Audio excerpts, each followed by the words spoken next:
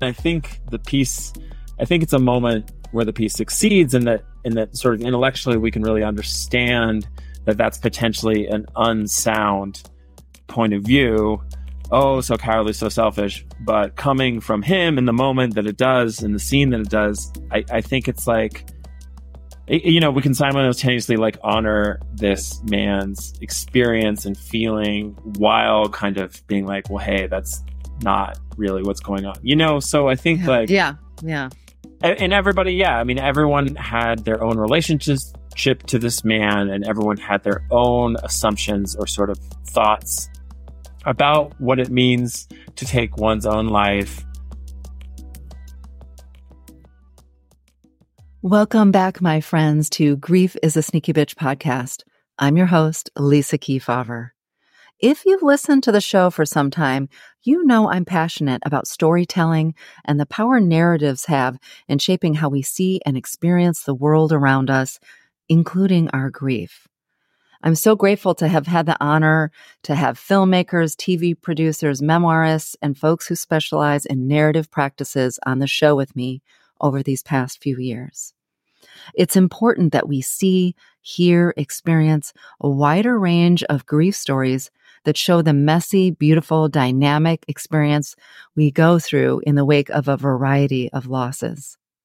That's why I'm thrilled to share my recent conversation with Asa Merritt. He's a former international reporter for NPR, Vice Sports, The Guardian, and ESPN's 30 for 30 podcast. Asa brings a compassionate documentary eye to ambitious fictional projects.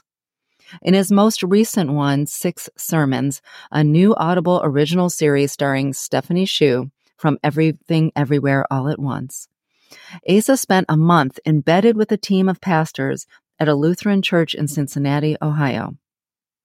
6 Sermons is dedicated to the actor and musician Kaz Lisk, who died by suicide in Moscow in 2017.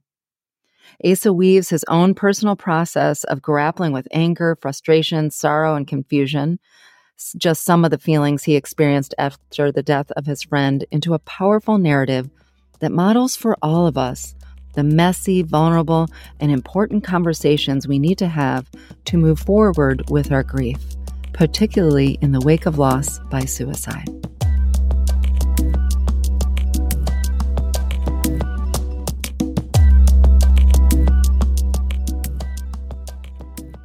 Asa Merritt, welcome to Grief is a Sneaky Bitch podcast. Thanks so much for your patience. It's been in the works for a while, but I'm so glad you're here. I'm glad to be here too. Thank you for having me. It's phenomenal what you gifted us in the world from your own experience, and we're going to dive deep into that. The listeners have already heard a little bit about you and a little bit about your project, 6 Sermons. But I want to start our conversation where I start all of my conversations with my guests, and that's starting to have us unpack where we learned our grief beliefs. And for me, I recognize that it comes from some early loss we experience and how the adults in our lives were modeling grief, either explicitly, implicitly, sort of teaching us about what we think grief should look or feel like. So I'm just curious, when I invite you to think about an early memory of loss, one that comes to mind, and sort of what you think you learned from the adults about grief as a result. Yeah. So I loved, I was thinking about this, and, so 6 Sermons was very much inspired by the death of my friend who died by suicide. And in a lot of ways, that was the first major loss in my life. I think something that I had some sense of before it happened, that I had been largely spared, from a lot of loss that would engender intense grief. And it did make me reflect on a couple instances that did happen prior.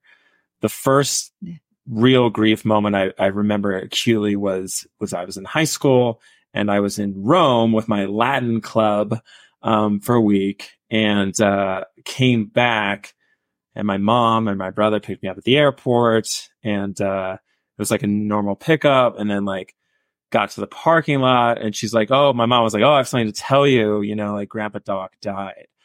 And I was like, what? And I just burst into tears. I was so angry. He wasn't, on his deathbed. He wasn't in hospice. This was like not a known thing. And, Yeah. the decision was made to like not bring me back, and I was very upset about that. Felt very like betrayed. And I wasn't so close to him, I mean, I know a lot of folks have very close relationships with their grandparents, and it wasn't that, but it was one in which, I would want him to be there, and it was like a real, so that was kind of the first real kind of intense grief experience I had, which to your point about kind of modeling and so on and so forth, this was an example of other people deciding for you what your like grief experience should be. And they made a compelling case. Like my grandpa was very much this like person of the world. And they're like, he would have wanted you to stay through this trip, But I was like, that was my call. He's dead. And I wanted to be there.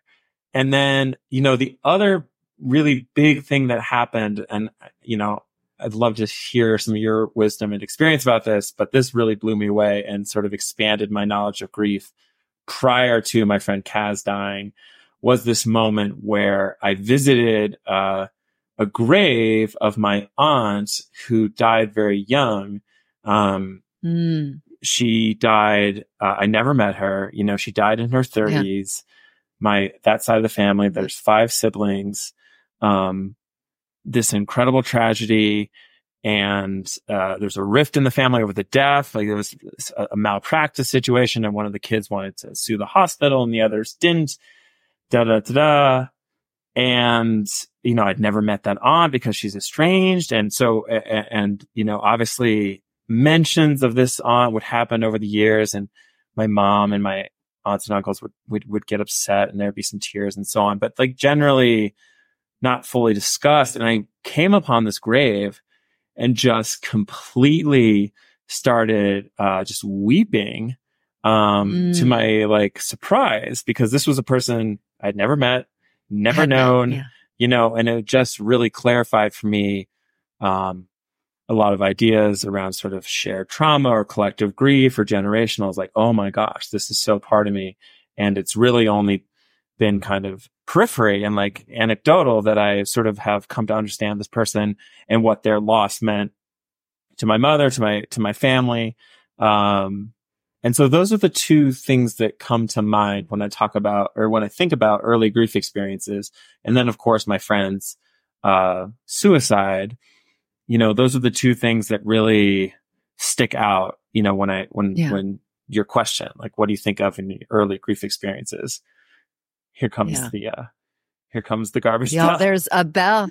Yeah. There's a bell in the background. We knew it was coming. We knew it was Maybe that's your aunt. There she is. To visit us. There she is.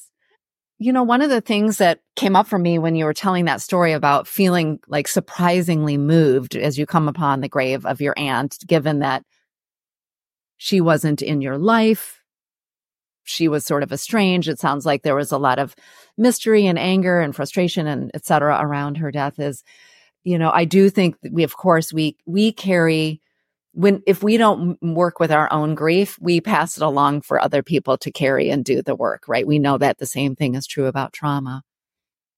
I also wonder though, so like when you came upon her grave, like, are you in a way carrying the grief of so many people in your family who maybe you didn't get to share that collective grief over her because you didn't get to know it, and maybe they weren't expressive in the way that you might have hoped?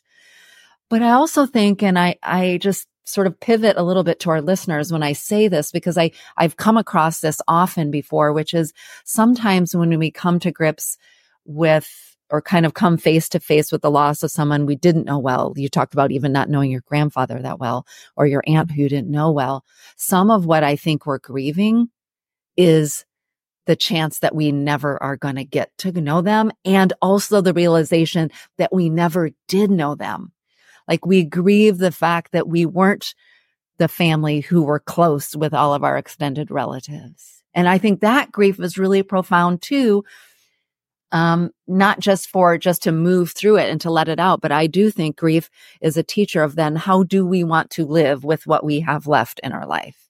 And if we come to grips with the fact that we're grieving over these missed chances, in these other relationships. So just an offering to you, to the listeners, to think about, those missed opportunities. And that's what we might be grieving. Yeah. I love that. Yeah. That really resonated for sure. Yeah. Yeah.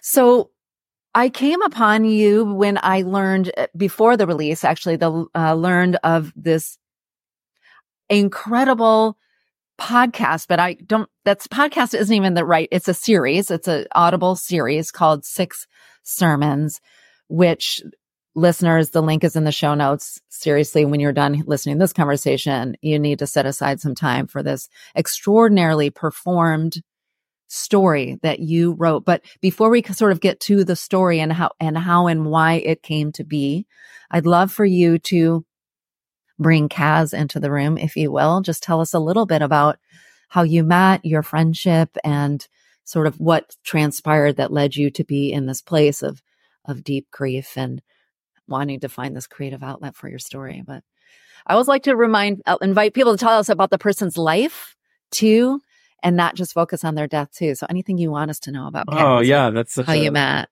What a gift. Thank you for this opportunity. Yeah. I mean, Kaz, I met when my senior year of college, and I met him in Russia. I studied abroad in Russia and spent a lot of time in Russia. And he was an RA of sorts in this dorm where I was living. It was an incredibly intimate, study abroad program. Is for a conservatory there. So I was studying dance and acting. There was only 12 of us. So it was just very intimate and accelerated friendships, because you're making all this art and so on together. Yeah. And he was very much part of that. There's Kaz.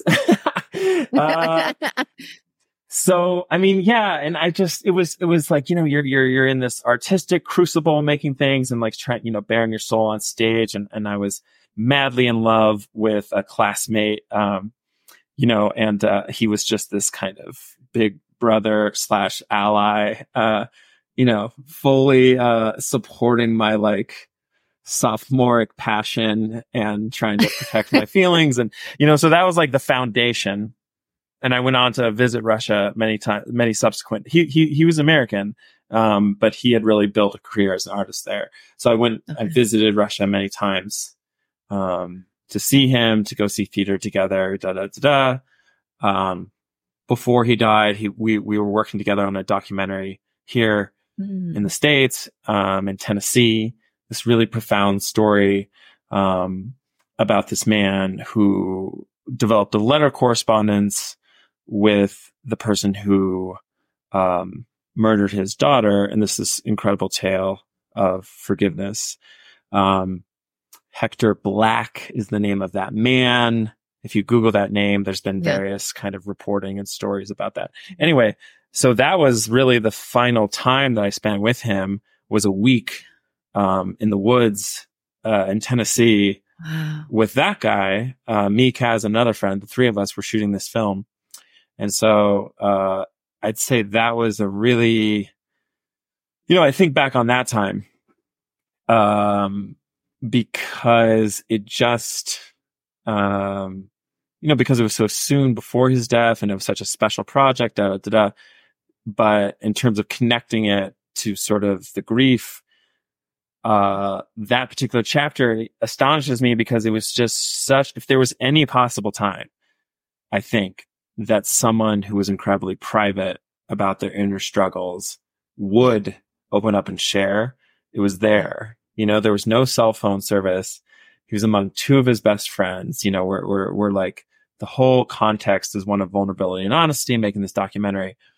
Yeah. And there's just like no emotional transparency at all, and sort of the foundation of our relationship had been like all the way back where I'm like, I love her so much and I feel all these things, and that like pattern persisted for like the 15 years that followed. I was always like very, kind of, completely vulnerable and exposed, with my own feelings. And then it's just sort of like, wow, that was like actually never fully reciprocated. And then specifically that little chapter, that week in Tennessee, the last time we spent together, was like, that's what I was going to ask you. Was that him not being open and sharing, when you look back, consistent across your 15 years of friendship? Or when you look back, did that time seem I think it was, I think that was. Okay. And then, hindsight's 20, I feel very kind of like, embarrassed isn't the right word, but kind of like, oh, so obvious. And just like, well, of course he didn't talk about it, because he never really fully showed what was he felt, and certainly like hard things that he was feeling, So that's who he was. I mean, he was extraordinary. He was kind of his death made the papers in Moscow. He was kind of a B-list type celebrity almost. So he was a performer, a creator, a dancer, a musician, actor, just very much a man about town. His partner, his wife was an established actor, established Russian actress, and so on. And, so, he was really, really, really, it was kind of brilliant. I know people throw that word around, but, somebody who could play all the instruments and spoke 5 languages, and just sort of, there was nothing he could do not well. So sort of an exceptional person. And how did you come to learn of his passing, and tell us a little, as much as you want to tell us about that? Sure. And what was your sort of initial reaction? Yeah. Sure. I mean, it's definitely one of those moments that, you just... Before and after. Well, and I was going to say, like, you can just remember, these, like, everyone knows where they were when the Twin Towers fell, or, these kind of just like the memory and the time and the place and the feeling, and like the air is so acute. Yeah. I mean, I just got a phone call, like 5:30 in the morning. And, one of those real kismetic kind of things where my phone incidentally was on that day, and so on. And just a friend called me, that same friend who was the third of us who was in Tennessee on that project.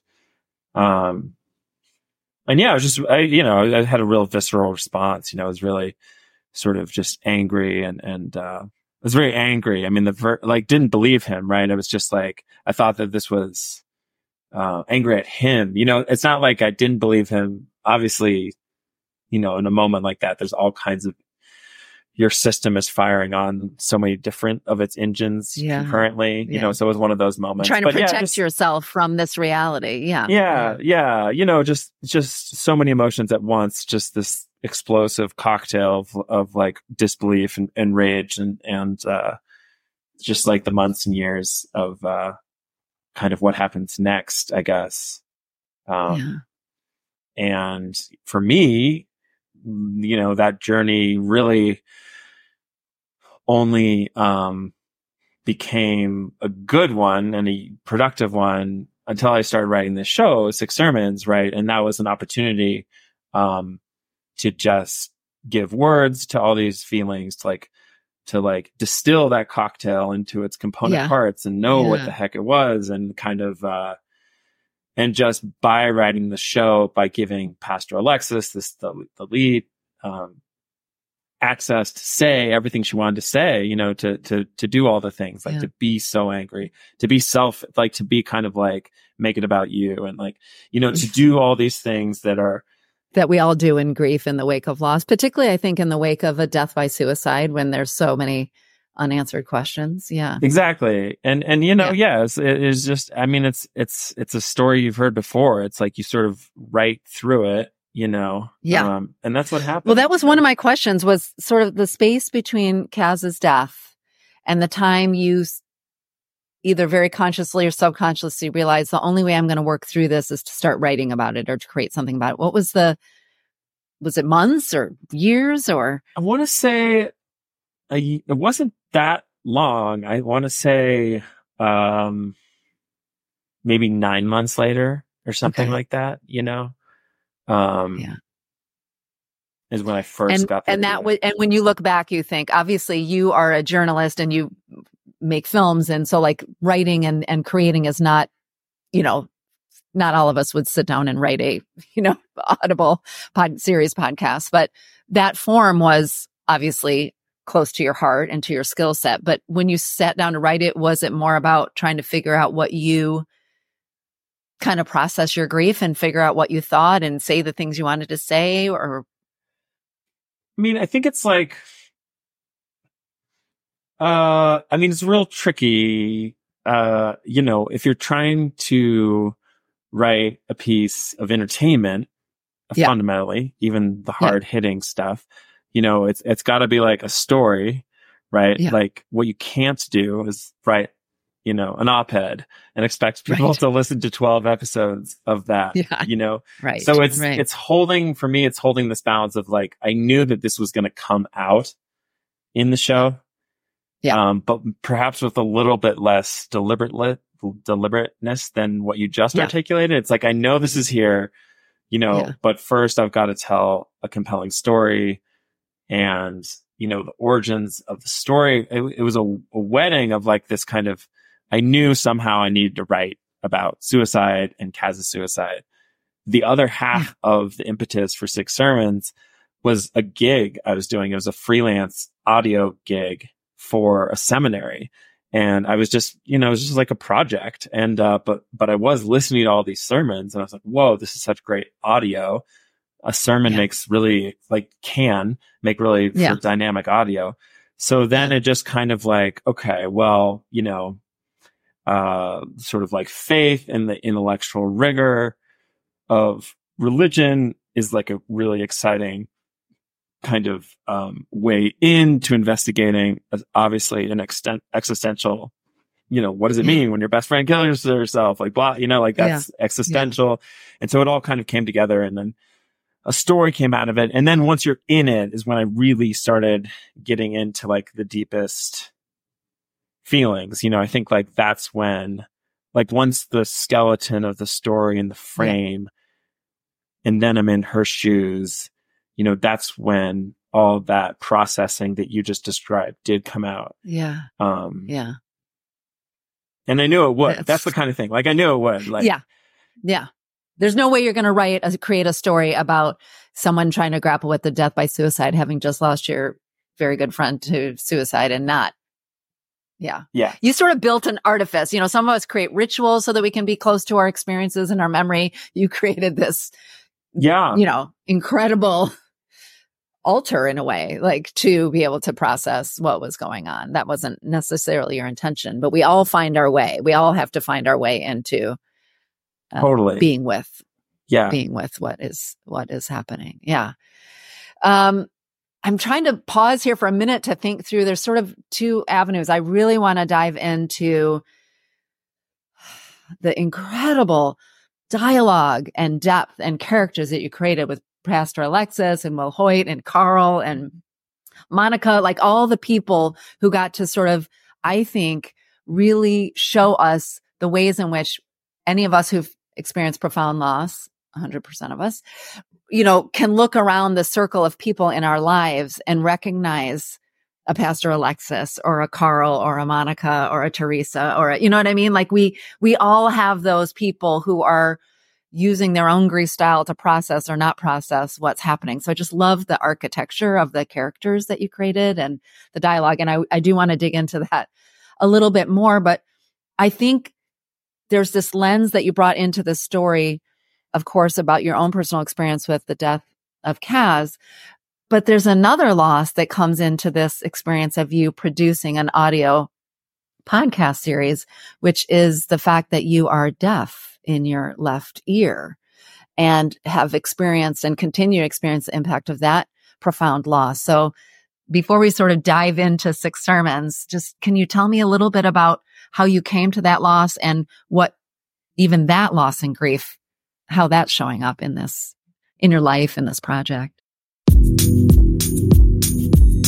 When we come back, Asa admits he's still coming to grips with the loss of his hearing in one ear and explores the impact that has on his approach to storytelling. You're listening to Grief is a Sneaky Bitch podcast. I'm your host, Lisa Kefauver. Friends, I'm focusing on 3 C's in 2024. And no, not the C cancer, that C I've been enduring all of 2023. My focus for 2024 is these 3 C's: connection, collaboration, and celebration. Why am I telling you that? Well, my friend, that's because I want to connect and celebrate with you this year. As I've shared in previous episodes, my book, Grief is a Sneaky Bitch, an uncensored guide to navigating loss, is now available for pre-order. Seriously, this still gives me the chills every time I say it. As a first-time author, I'm learning that pre-orders of the book are really important to show bookstores, which happens to be my favorite place to hang out, and my publisher, that the shelves need to be stocked fully when the book drops June 4th. So I realize this is a perfect opportunity to rock 2 of the C's I'm focusing on in 2024: connect and celebrate. On May 22nd, which also happens to be my birthday, I'm hosting a book launch party celebration, and I'd love to have you join me. After the show, all you need to do is visit your favorite online bookseller like bookshop.org, Amazon.com, or barnesandnoble.com and pre-order a copy of Grief is a Sneaky Bitch, an uncensored guide to navigating loss. Then make sure you're following me on Instagram at Lisa Kefauver MSW. That's Lisa, Keefauver MSW. And drop me a DM there to let me know you pre-ordered your copy, and I'll share the party invite link with you. I can't wait to meet you, to thank you for supporting the show and, of course, the book, answer questions about the book, dish about behind the scenes of the podcast, and more. And, of course, just take some time to celebrate our lives together. Plus, I've invited a very special guest to join me as co-host. I can't wait to share that reveal with you soon. So after you've pre-ordered your copy of Grief is a Sneaky Bitch on your favorite online bookseller, don't forget to message me on Insta that you did. I'll send you the party invite link and the first of my many thank yous for your support. I know it's just a Zoom party, but I think I'm going to get dressed up in something fun and festive. How about you? I want to share a formula with you that I think you might find interesting. 100% of us experience grief, plus we spend the majority of our waking hours in the workplace, equals grief is in your workplace right now. It's true. Remember, it's not just death loss. We experience grief in the wake of relationships ending, diagnoses, layoffs, high turnovers, restructuring, relocations, and even frightening and traumatic world events. Having been both an employee and a leader in deep grief over the years, 5 years ago, I set out to create impactful programming that helps organizations create a grief-smart and more compassionate culture. I've been fortunate over the years to deliver keynote addresses for mental health conferences, partnered with school districts to offer half-day intensives for educators, and offered ongoing workshop series on grief, loss, burnout, resiliency for a wide range of clients, from Fortune 500 companies to medical residency programs, hospice organizations, and other social service entities. Conference planners have invited me to lead Ask the Expert panels, and leaders have also trusted me to offer consultation on specific situations facing their company. The surprising thing that they all had in common, it's that these opportunities all came from listeners like you. So if you're part of an organization or company that is impacted by grief, which, as we learned in the formula in the beginning, that means all of us, reach out to me at lisakefauver.com, and we can work together to make your organizational culture grief smart.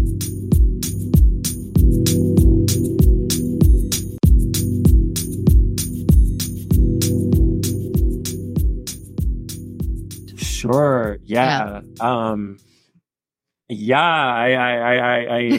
gotta listen. I gotta learn. I mean, this is like an area where I'm still like learning to grieve this, and it's still very raw. When did you discover the tumor originally? Yeah. So basically, this tumor, which is a benign tumor, but nevertheless is a tumor that doesn't stop growing, and was growing in my middle ear. First started like 8 years ago, I guess it would have been. Okay. And, yeah, just one of these weird things, just couldn't hear. So I went to go get my hearing checked. And they're like, oh yeah, you can't hear over here. You should go see a doctor, and then of course, yeah. And then, you learn about it, and it's some weird rare tumor that, they don't know why it happens or anything like that. And, Great. Always the answer you want to hear. Like, exactly. We don't know. This exactly. is yeah. Exactly. Right. And then, yeah, it's just been a long and frustrating sort of care road. I had a number of surgeries which seemed successful, a number of surgeries where they removed the tumor and my hearing was restored. But unfortunately, the surgeries didn't completely remove the tumor. And so it grew back. And then there was another, so yeah. I did this a number of times.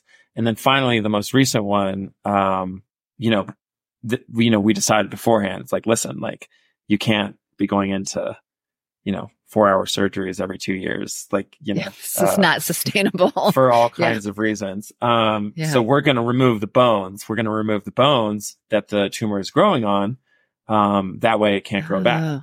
Right. Okay. So hitherto they had just been lasering it off the bones. And in this case, but there was leaving enough cells that it was growing. They did. They were doing the best they can. And they were always very, confident. They're like, okay, I'm just, we got it. But they didn't. And so this time around, we took the bones out, which, so it had been kind of a roller coaster of, I have my hearing back. And then like with each month, it would get a little bit worse because the tumor's growing back. And so this past surgery though, I guess, which was maybe a year and a half ago, that's when I have no hearing now in my left ear because they took the bones out. And there's so much ambiguity in that journey. We talk a lot about ambiguous grief, and people face that when they have someone, who's missing in action or maybe has an addiction or maybe, Alzheimer's or, and some anticipatory loss, like you think it's losing, but you're not sure. And sounds like you kept thinking maybe it was all going to be restored. So that's a lot to hold, that ambiguity all that time. Oh, that's so interesting. I've never even gotten anywhere near that concept and ambiguous grief. That is so cool. Yeah. I mean, that was definitely right, because you can't fully mourn until it's gone in some ways. Because you sort of thought maybe it would come back, or you had partial hearing, or you weren't really sure, sort of. Yeah. And of course, the kind of disorientation that comes from, I at least, sort of put a lot of faith in doctors and these, I felt very comfortable with these doctors, and they very genuinely felt so confident. Got it. And actually that was this whole kind of thing that I'd never seen, and something that I'm sure they didn't, just their own sense, like they were so disappointed that these surgeries had failed.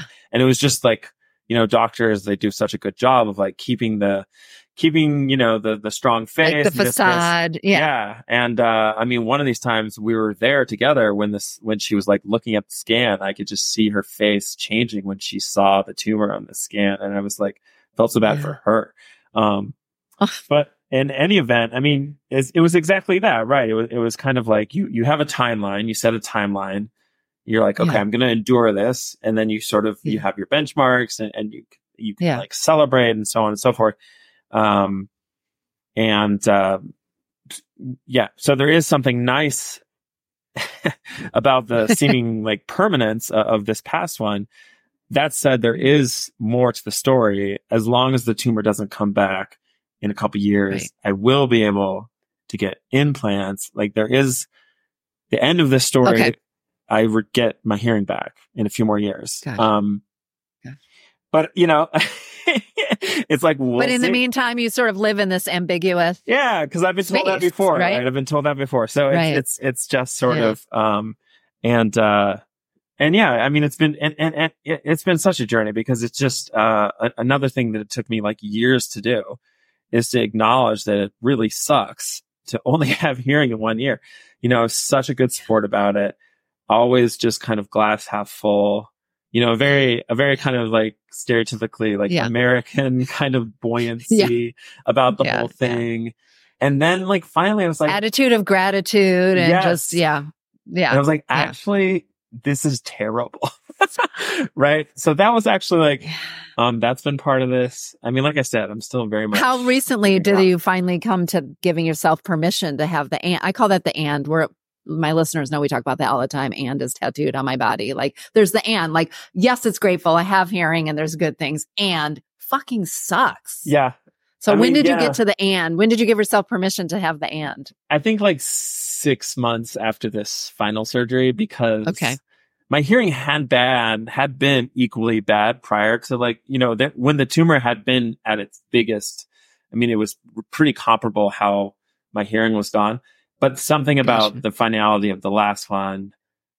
Yeah. Yeah. So, I mean, years, it took many years, to acknowledge, and yeah, it's radically changed my life. I mean, the experience of only having, 1 ear is really different from, traditional hearing loss. And the reason why we have 2 ears, for two. This is just like our little fun science lesson of the episode. Yes, please. We have, we have 2 ears for 2 reasons, 2 main reasons. One is, to know where sound is coming from, to know what direction sound is coming from. So a perfect example of a frustration, like, if you can't find your phone, you call your phone. Yeah. That doesn't work for me because I don't know where it's ringing.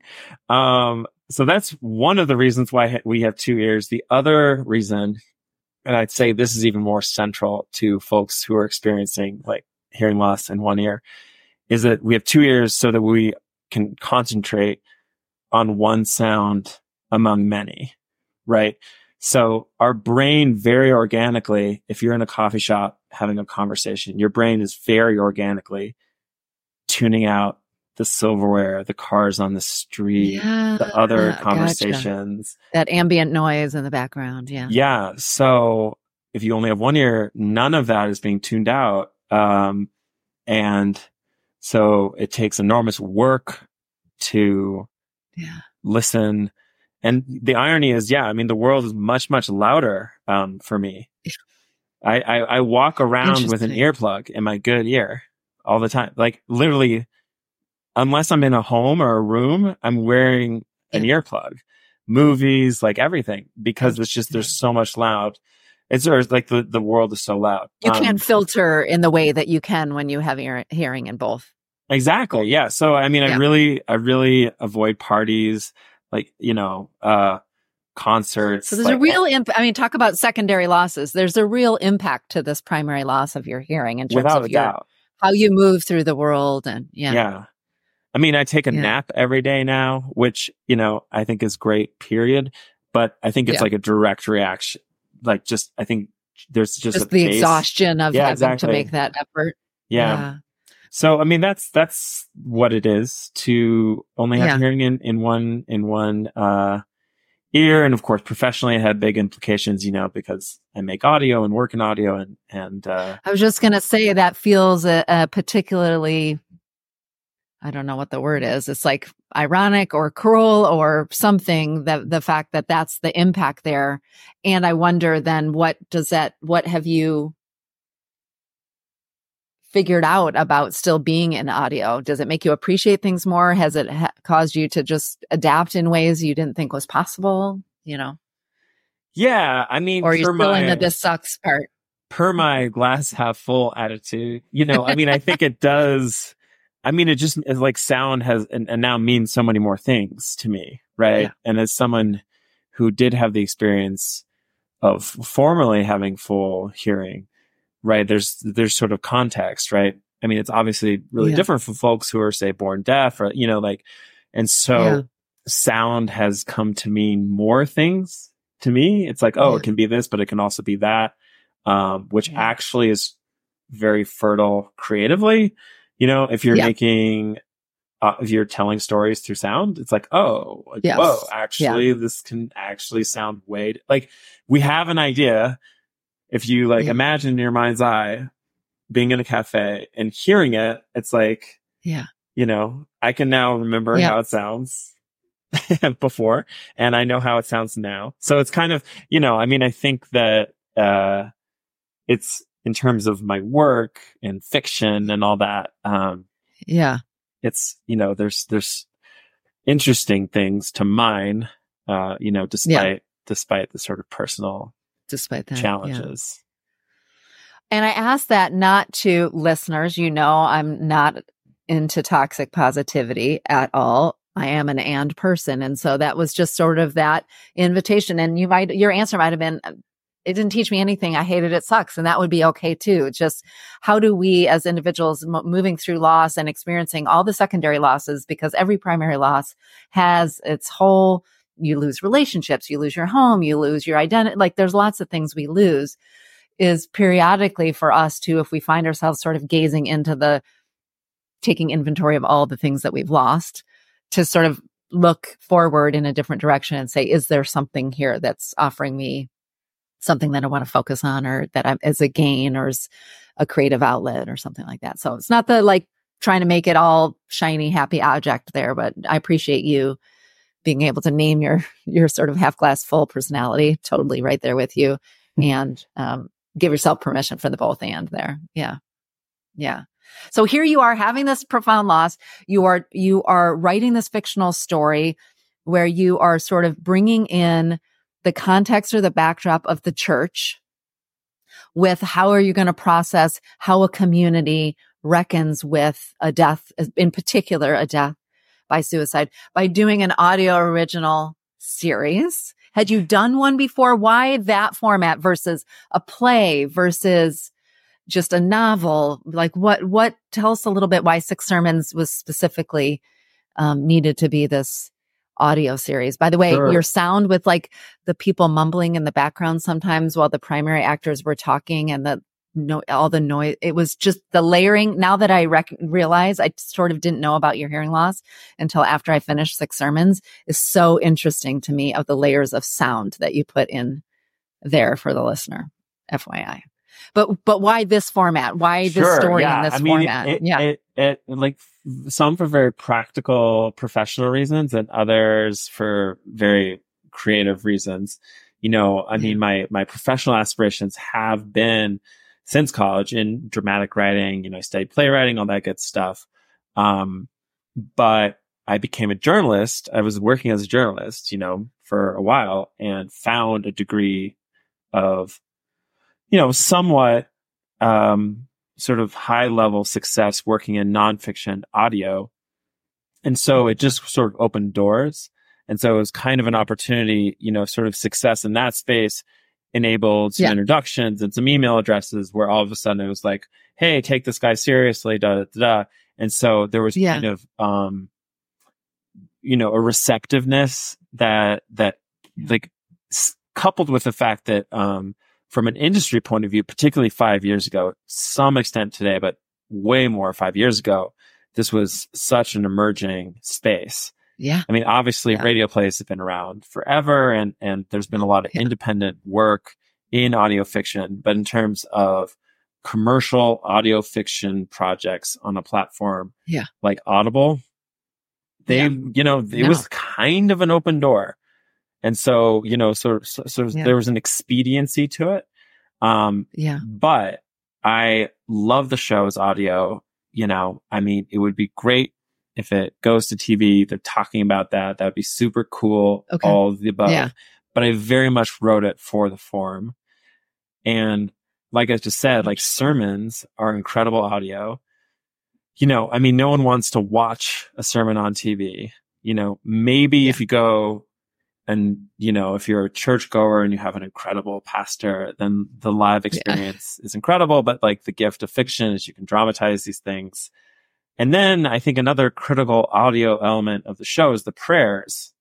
So, I don't think there's a more elegant way to articulate someone praying than in this format, because you really feel like you're inside their head.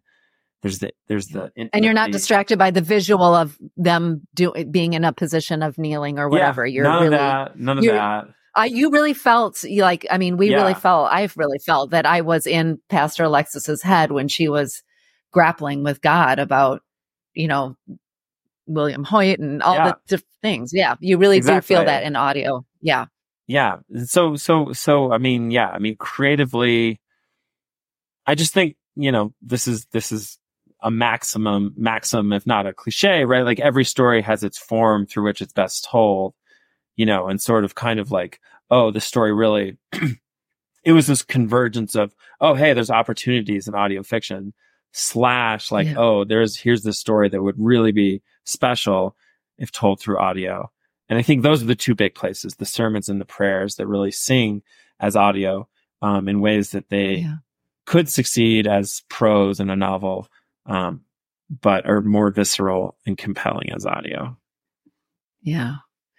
I hear what you're saying. And I do think when it comes to screen or stage or whatever, there will be a whole amazing gifts and layers of being able to see the emotionality of people. But I think,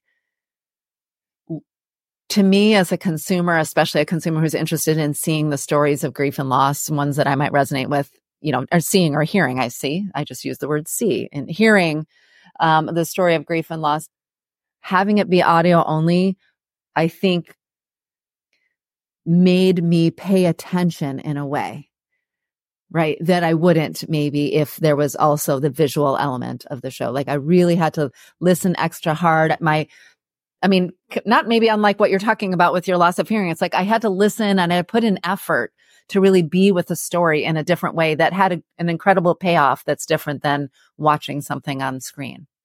And I felt very connected to the characters because of listening just to their emotionality, of course, performed by brilliant, award-winning, actors. So that's incredible. Yeah. So tell us a little bit about the different characters in the show. You all are going to listen to the whole series, so we probably will try not to do any spoiler alerts here, but you did set this story of a pastor dying by suicide, much to, like, as you were sort of saying about Kaz, much to the surprise of everybody in their life, including the young new pastor who he was training and mentoring to sort of take his place. Tell us a little bit about your choice for the different characters and what were they representing sort of in this profound story of grappling with these questions around grief. Yeah, let's see. You're listening to Grief is a Sneaky Bitch podcast. I'm your host, Lisa Kefauver. When we come back, Asa reveals the way he used his characters, from the young pastor to the congregants and other community members, to reveal the messy reality of loss in the wake of death by suicide, including the culture of secrecy, the awkward conversations, the frustration of the unanswered questions, and so much more. Would you like to stay in touch with me off the air? I know I'd love to connect with you more for sure. Maybe you're looking for some grief support tips or some behind-the-scenes content from the pod. Maybe you'd like to know the sources of my own learning about grief and what it means to survive and thrive in the world in the wake of loss. I'd love to share all of that with you. So here are a few quick ways to make sure we stay connected. First, sign up for my not-so-regular newsletter by visiting lisakefauver.com/newsletter. That's Lisa, KEEFAUVER.com/newsletter. Just in case you're curious, it's called that because, like grief, this newsletter isn't on a schedule. Second, just head over to your favorite socials like Instagram and follow me at Lisa Kefauver MSW. I'm doing my best to post at Grief is a Sneaky Bitch on Instagram too. We'll see how that goes this season. I offer a lot of candid shares there about myself, about the podcast, my work as a grief activist, and of course, my forthcoming book. And third, you know the drill by now. Make sure you're subscribed to the show on your favorite podcast platform so I pop up on your screen the minute the next episode drops. Friends, I'm excited to share something. This new season of the podcast, Season 5, I'll be dropping episodes weekly. Yes, you heard me correctly. New episodes will drop each week. So make sure that you're follow or subscribe to the podcast wherever you listen so you don't miss an episode when it drops. If you're not sure how to do that, you simply head to the Grief is a Sneaky Bitch show page on Apple Podcasts or Spotify or wherever you listen, and then tap the plus sign in the upper right-hand corner or click the follow button. After that, if this podcast means something to you, if it's helped you in some way, why not leave a 5-star rating and write a review? You could also click the share button and send the show to a friend who might need it too. I appreciate every one of you for listening, subscribing, and sharing the show.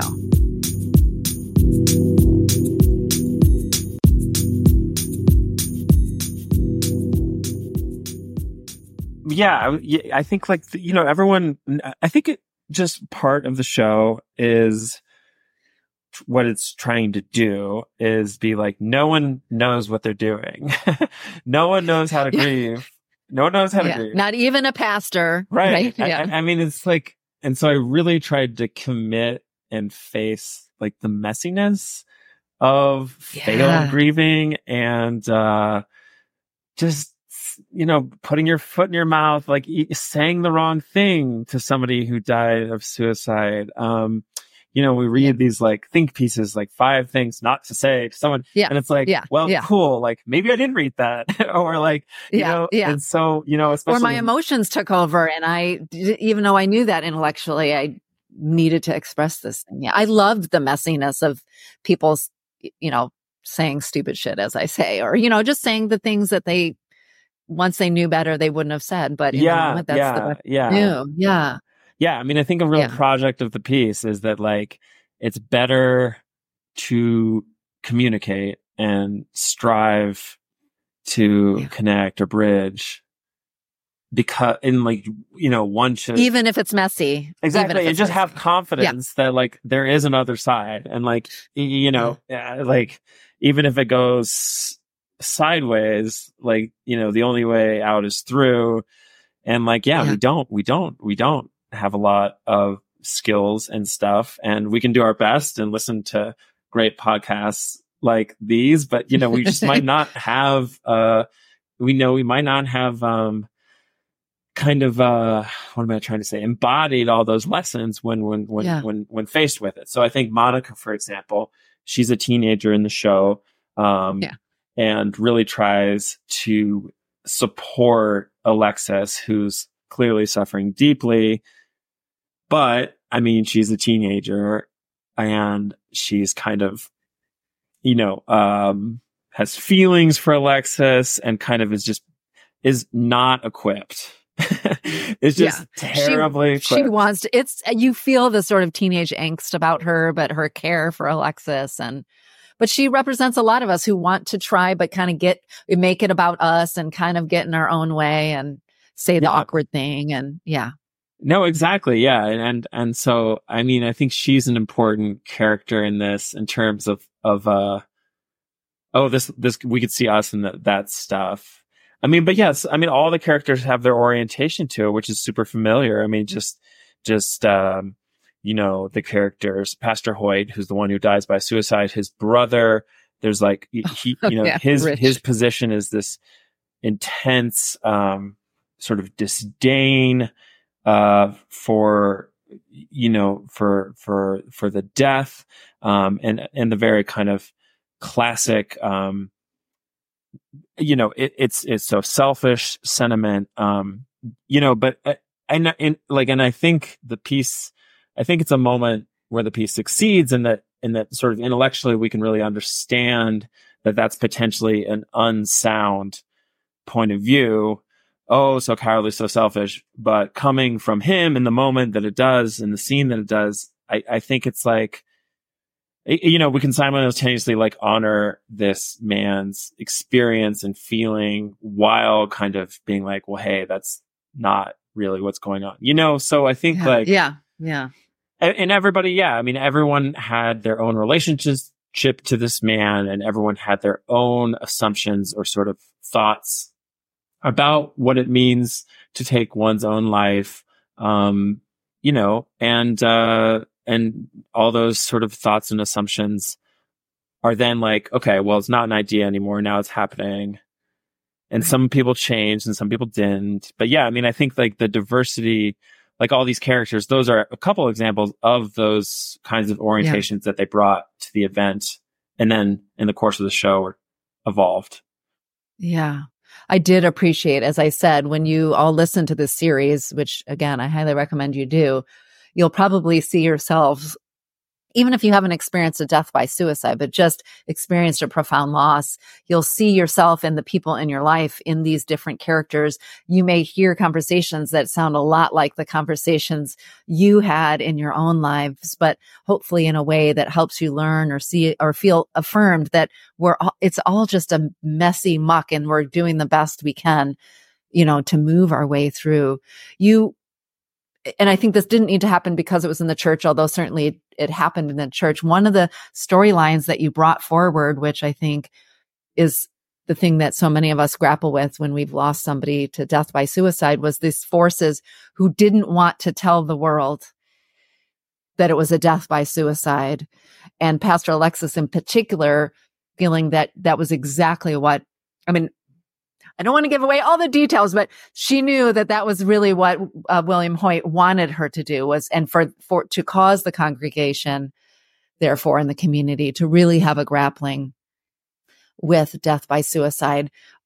Did that come from sort of personal experience where you're drawing on that sort of from our meta conflict between do we talk about it or not talk about it? How did you weave in that story of sort of conflict over do we name it as death by suicide or not, and what do we gain if we do? Or there was certainly obfuscation around the cause of Kaz's death, which really upset me. So the price of that kind of,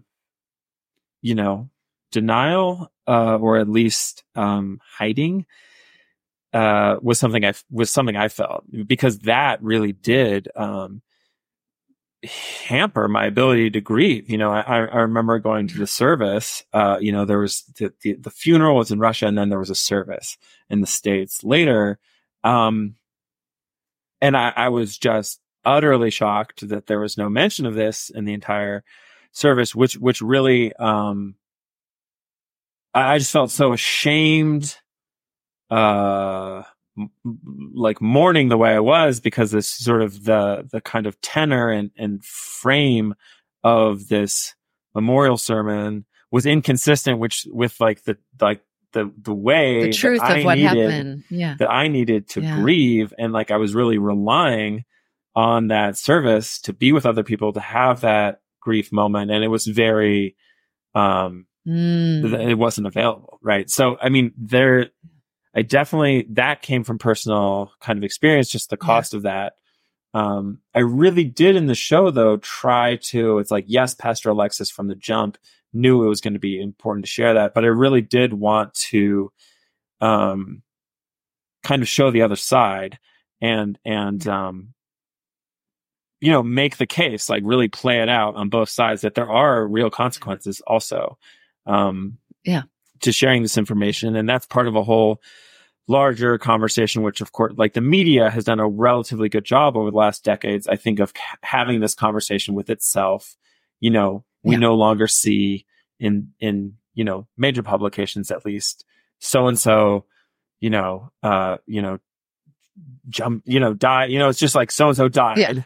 Right. And then you have to get 4 pages in, or paragraphs, before they're like, it's likely that they did this. He was found with, and so that there's, I think generally kind of, there's been a relatively so we've seen progress in desensationalizing. But there is a lot of scary research about suicide contagion, and, it's not that hard to understand why people would think that. And I try to find the most legitimate reasons to hold that opinion. Right. I think a really cheap reason is shame or whatever, but it's well, maybe there are public safety concerns. What is this? And so, I think if you really drill down into the implications of not revealing what happened and the implications of revealing what happened, and push those to their worst case on each side, it leads to good drama, and that's what I tried to do. And, it's just, that's a story that so many people can relate to.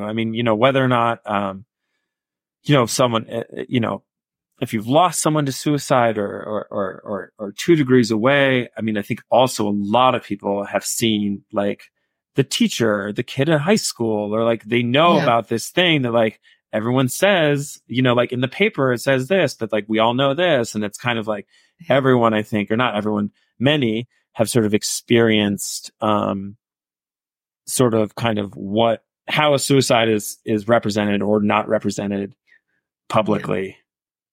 Yeah. Yeah. And then that teaches us all something. First of all, as you said, your experience in the sermon, I think or in the service was something that so many of us experience when it's not made public, is that it's already hard enough to find a safe container for our grief, a person, a place, a group, nature, however we do it. It's already hard enough to do that. And then when we can't do it authentically and honestly and talk about our rage at the person and our sorrow at the person and our fear, you know, then it's even more othering and even more isolating.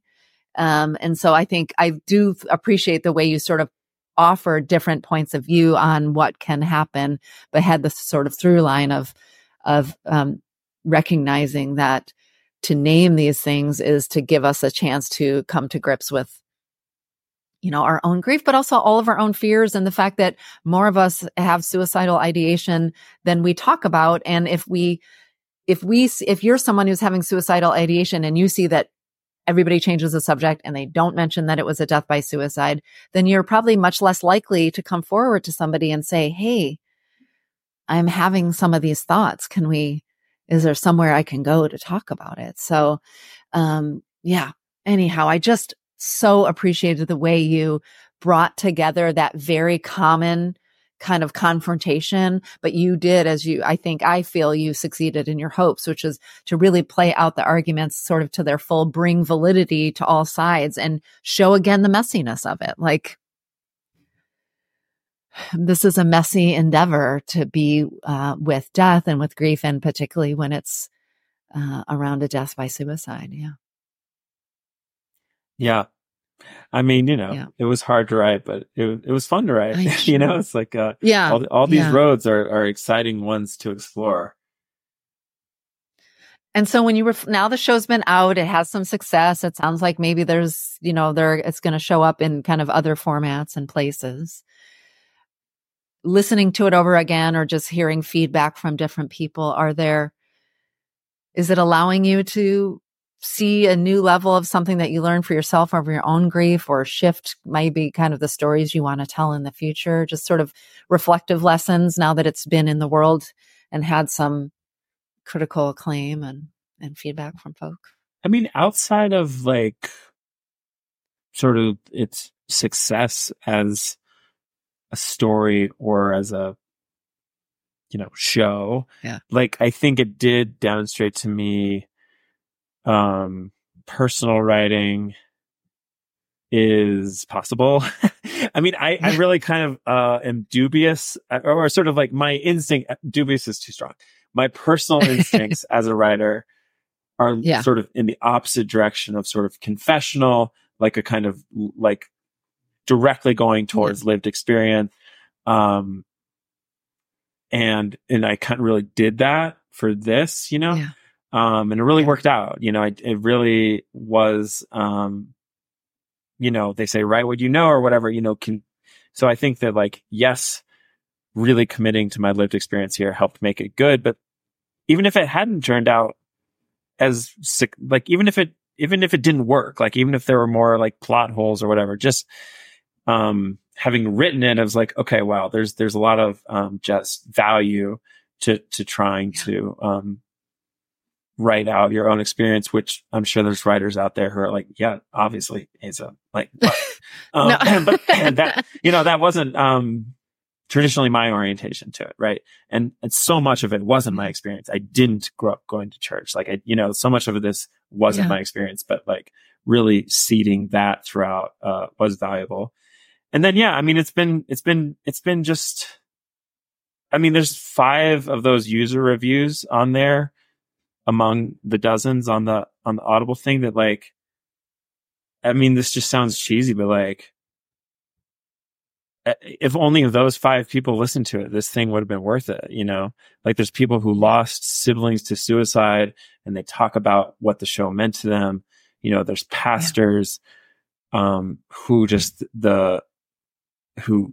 this show speaks so much to the onus pastors feel, because pastors have to be beyond reproach and strong, and so just I've had these like testimonials from a handful of listeners that just are so affirming to the value of the piece, and that it took years to write and make this thing, and you know what I mean? It's like it's just silly, but like it's a labor of love, but also it's not chilly at all. But to know that like all of that effort is transforming people's lives. Yeah, I mean, it's just, and it is always one. You never know, you never know what it's gonna affect everybody differently and stuff. But I've just been truly deeply touched by the way it has resonated with certain people. Yeah. Well, I think the 6 sermons, in essence, at a much grander scale, not to put them in the same category, does what I'm trying to do with this series, with my own podcast, which is to model honest, open, messy conversations about loss and grief, and not preach, sorry for the pun, down on us, but to give us a conversation that looks like something that we either have had, which affirms us, or that we know is possible. Oh, maybe I could try that. Maybe I could do that. Maybe it's okay to feel that way, and that is such a powerful gift. I mean, part of the reason I talk about this all the time, I talked about it in my TED Talk, is part of the reasons I think we suffer unnecessarily in our grief is that we don't see the full messiness and the full impact of our grief modeled around us in our shows, in our TV, in our conversations, in our families, in our churches, in our synagogues, right, in our temples. And so I really do think your show does such a beautiful job modeling the messy conversations and experiences that happen in the wake of profound loss. And that's a gift. Yeah. And to your point, if it's 5 people or 5 million people, that's incredible, because where we started our conversation around sort of generational trauma, I can't now even remember if that was on air or off air, but those 5 people maybe now have a different experience with their own loss, and then how they'll show up in their families and their communities the next time they face a loss in a different way, in a more meaningful way. And then that begets how we end up shifting kind of our grief culture, particularly, I think, as it comes to death by suicide. So cheers really to meaningful. You for that. Yeah. Thanks for saying that. That's really meaningful, because that is what I'm trying to do in this piece, you know? So that means a lot. Yeah, you really do. You all need to set aside some time and download 6 sermons on Audible. Asa Merritt, thank you so much for joining me on Grief is a Sneaky Bitch. It's been such a pleasure to have you. Yeah, no, likewise. This has been great. Thank you.